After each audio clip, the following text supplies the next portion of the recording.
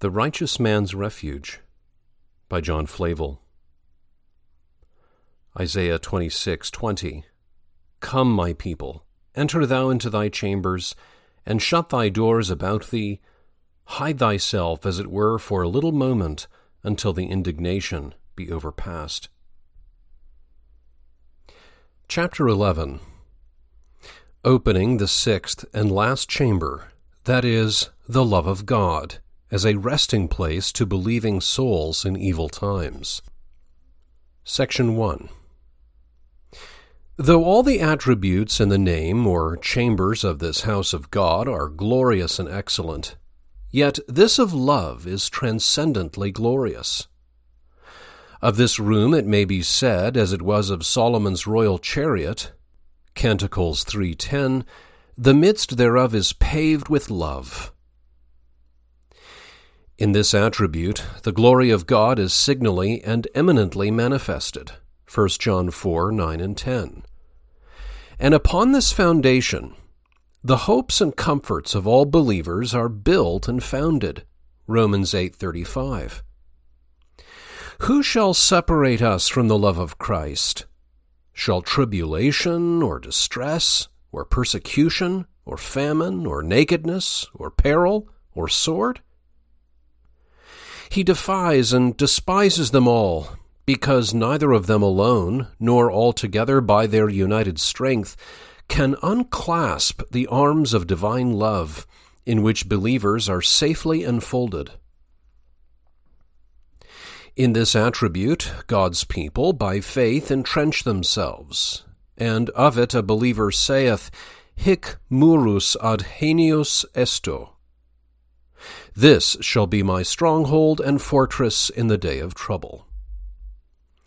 And well may we so esteem and reckon it, if we consider, first, that wherever the special love of God goes, there the special presence of God goes also. John 14:23. He shall be loved of my Father, and we will come unto him, and make our abode with him. And oh, how secure and safe must those be, however times govern, with whom God himself maketh his abode. For as the psalmist speaks, Psalm 91:1, He that dwells in the secret place of the Most High shall abide under the shadow of the Almighty. And he that is overshadowed by an almighty power need not fear how many mighty enemies combine against him. Second, wherever the special love of God is placed, that person becomes precious and highly valuable in the eyes of God. He appreciates and estimates such a man as his peculiar treasure, which naturally and necessarily draws and spreads the wing of divine care over him for his protection. Deuteronomy 23:12. The beloved of the Lord shall dwell in safety by him, and the Lord shall cover him all the day long. Things of greatest value are always kept in safest custody. Third, upon whomsoever the special love of God is set, there all events and issues of troubles are sure to be overruled to the eternal advantage of that soul. Romans 8:28. Which consideration alone is sufficient to unsting all the troubles in the world, and make the beloved of the Lord shout and triumph in the midst of tribulations. But let us enter yet farther into this glorious chamber of divine love, and more particularly view the admirable properties thereof, though, when all is done, it will be found a love passing knowledge.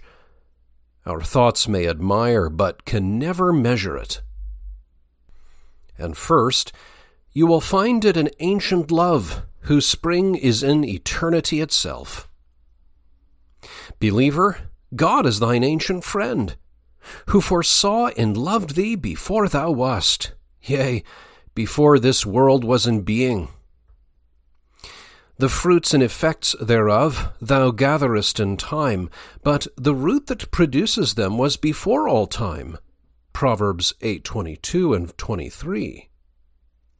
The Lord possessed me in the beginning of his way, before his works of old. I was set up from everlasting, from the beginning, or ever the earth was. Thus was the love of God contriving and providing the best of mercies in Christ for us, while as yet there were no such creatures in the world, nor a world prepared to receive us. Second, the love of God to his people is a free and altogether undeserved love. It must needs be so, seeing it preceded our very being, which, had it not done, yet no motives had been found in us to allure it to us more than others. Deuteronomy 7:7. The Lord did not set his love upon you, nor choose you, because ye were more in number than any people, for ye were the fewest of all people, but because the Lord loved you. So that we cannot find one stone of our merit in the foundation of this love. For those whom it embraces in its arms are immerentes et male merentes, ill-deserving as well as undeserving. We were loved of God before we were lovely in ourselves. It was freely pitched upon us, not purchased by us. Isaiah 43, verse 24. Third, the love of God to believers is a bountiful love, streaming forth continually mercies both innumerable and invaluable to their souls and bodies. 2 Peter 1:3.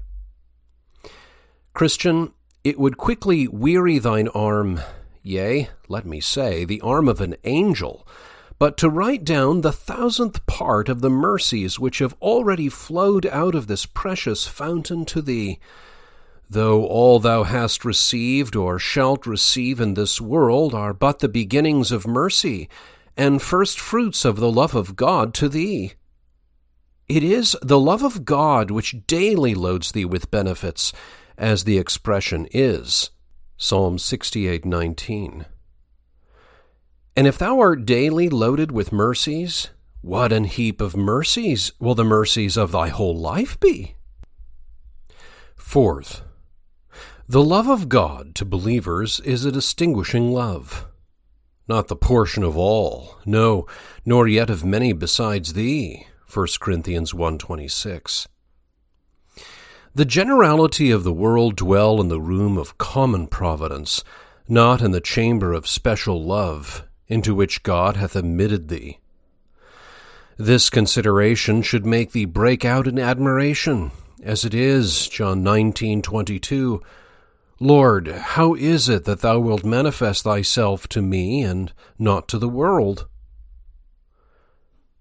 Fifth, the love of God to believers is a love transcendent to all creature love. It moves in an higher sphere than the love of any creature doth. Romans 5:6-8. We read of Jacob's love to Rachel, which is so celebrated in the sacred story for the fervor of it, and yet all that it enabled him to suffer was but the summer's heat and the winter's cold. A trifle to what the love of Christ engaged and enabled him to suffer for thy sake. We read also of the love of David to Absalom, which made him wish, Would God I had died for thee, O Absalom, my son, my son. This love was only manifested in a wish, which, haply, might have been retracted too, had there been an exchange to be made indeed. But the life of Christ, worth millions of his life, was actually and willingly staked down for thy soul. We read of the love of one disciple manifested to another disciple in a cup of cold water. But Christ hath manifested his love to thee in pouring out his warmest heart blood for thy redemption. Oh, what a transcendent love is the divine love! Sixth, to conclude, though, alas, little is said of the love of God, It is an everlasting and unchangeable love.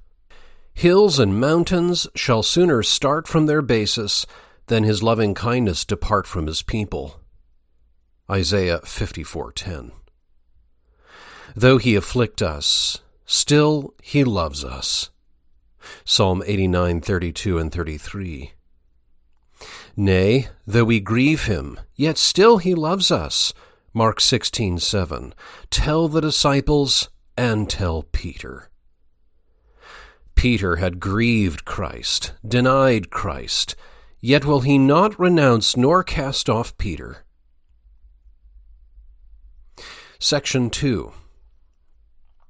Well then, if God hath opened to your souls such a chamber of love, where your souls may be ravished with daily delights, as well as secured from danger and ruin, oh, that you would enter into it by faith, and dwell forever in the love of God. I mean, clear up your interest in it, and then solace your souls in the delights of it. Need I to use an argument or spend one motive to press you to enter into such an heaven upon earth? If the deadness of thy heart doth need it, take into consideration, reader, these few that follow. Motive 1. Ponder with thyself how sad and miserable the case will be with thee in the days of calamity and distress, if the love of God shall be clouded to thy soul. In those days such as love thee will either be absent from thee or impotent to help thee. All thy friends and familiars may be removed far off, and whither then wilt thou turn, should God be far off too? This was that evil which Jeremiah so vehemently deprecated. Chapter 17, verse 17. Be not a terror unto me, thou art my hope in the day of evil. That is to say, O Lord, my soul depends upon refreshment and comfort from thee, when all the springs of earthly comfort are dried up. Shouldst thou be a terror to me in the day of evil, it will be the most terrible disappointment that ever befell my soul. If thou be kind, I care not who be cruel. If I have the love of God, I value not the hatred of men. But if God be a terror, who or what can be a comforter? The love of God is the alone refuge to which the gracious soul retreats upon all creature disappointments and failings. This, therefore, is the main thing to be feared against the evil day. Motive 2. The knowledge and assurance of the love of God is a mercy attainable by a gracious soul, notwithstanding the imperfections of grace. Peter had his falls and failings as well as other Christians, yet when Christ puts the question home to him, John 21:15, Simon, son of Jonas, lovest thou me more than these? He was able to return a clear, positive answer, Yea, Lord, thou knowest that I love thee. Study thy heart, Christian, and study the Scriptures. If thou canst find the sincere love of God in thy heart, that Scripture will clear the love of God to thy soul. John 4:19. We love him because he first loved us. If thou lay thine hand upon a stone wall and feel it warm, thou mayest conclude the sunbeams have shone upon it. For warmth is not naturally in dead stones. Our love to God is but a reflex beam of his love to us, and we know there can be no reflex without a direct beam.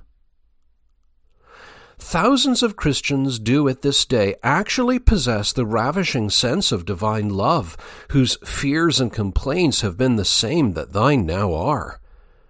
That God who indulged this favor to them can do as much for thee. Motive 3. Think how well thou wilt be provided for the worst and difficult times, when the love of God shall be well secured to thy soul. when the love of God, that is, the sense of his love, is once shed abroad in the heart by the Holy Ghost, which for that end, among others, is given unto us. We shall then be able to glory in tribulation. Romans 5:3-5. We may then bid defiance to all the adverse powers of hell and earth and say, "Now do your worst.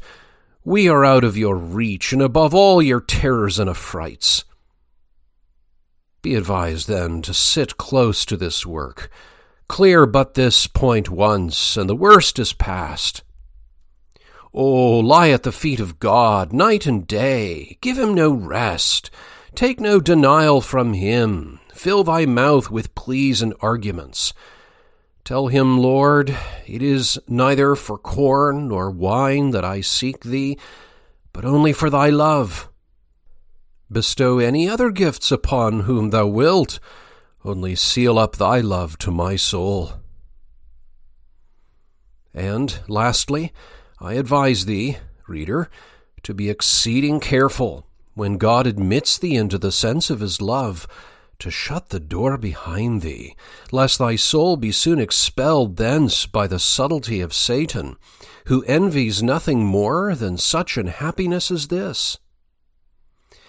That envious spirit totally despairs of the least drop of such a mercy, and therefore swells with envy at thy enjoyment of it.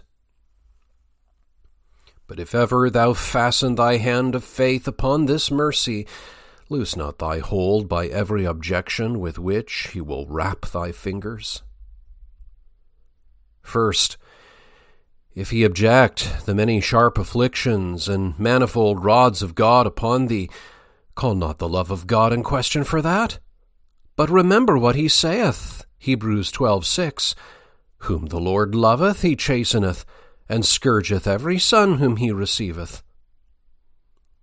Fatherly corrections are so far from being inconsistent with the love of God that his love is rather questionable without them than for them. They are love tokens, not marks of hatred. Second, yield not up thy claim and title to the love of God, because he sometimes hides his face from thee. Thou knowest the sun is up and going on in its regular course, in the darkest and closest day. My God, saith Christ himself, why hast thou forsaken me? Believe he is still thy God, and his love is immutable when the sense and manifestations thereof do fail. Third, call not the love of God in question because of thy great vileness and unworthiness. God must needs loathe thee too. He can love where thou loathest. Return, O Shulamite, return, that we may look upon thee. What will ye see in the Shulamite? As it were the company of two armies. The spouse was exceeding beautiful in the eyes of others, when most base and vile in her own. What would you see in the Shulamite? Alas, there is nothing in me at the best, but conflicts and wars betwixt grace and corruption, as it were betwixt two armies. Canticles 6:13. Third, quit not thy claim to the love of God, because he seems to shut out thy prayers and delays to answer thy long-continued desires and importunities of thy soul in some cases. David would neither censure his God, no, nor call in question his interest in him because of such a delay and silence. Psalm 22:1-2. My God, the claim is doubled. Verse 1. And yet in the next breath he saith, I cry in the daytime, but thou hearest not, and in the night season, and am not silent. Thus I have offered you some advice and assistance how to secure yourselves in these divine attributes, that is, the power, wisdom, faithfulness, unchangeableness, care, and love of God, as in so many sanctuaries and comfortable refuges in the days of common calamity. It is noted even of the Egyptians when the storm of hail was coming upon the land, Exodus 9, verse 20. He that feared the word of the Lord among the servants of Pharaoh made his servants and his cattle flee into the houses. Let not an Egyptian take more care of his beasts than Christians of their souls. Stormy days are coming. God hath provided you a refuge, and given you seasonable premonitions and calls from heaven to hasten into them before the times of desolations come. The Lord help us to hear his calls and comply with them, which will be as much our privilege as it is our duty. And so much for the fifth proposition, that is, that God's attributes, promises, and providences are prepared for the security of his people in the greatest distresses that befall them in this world. This audio recording was read by Michael Ives. I hope you found it enlightening and edifying. Visit westportexperiment.com for more audio resources, and where I write about parish missions, the care of souls, and all things Reformed.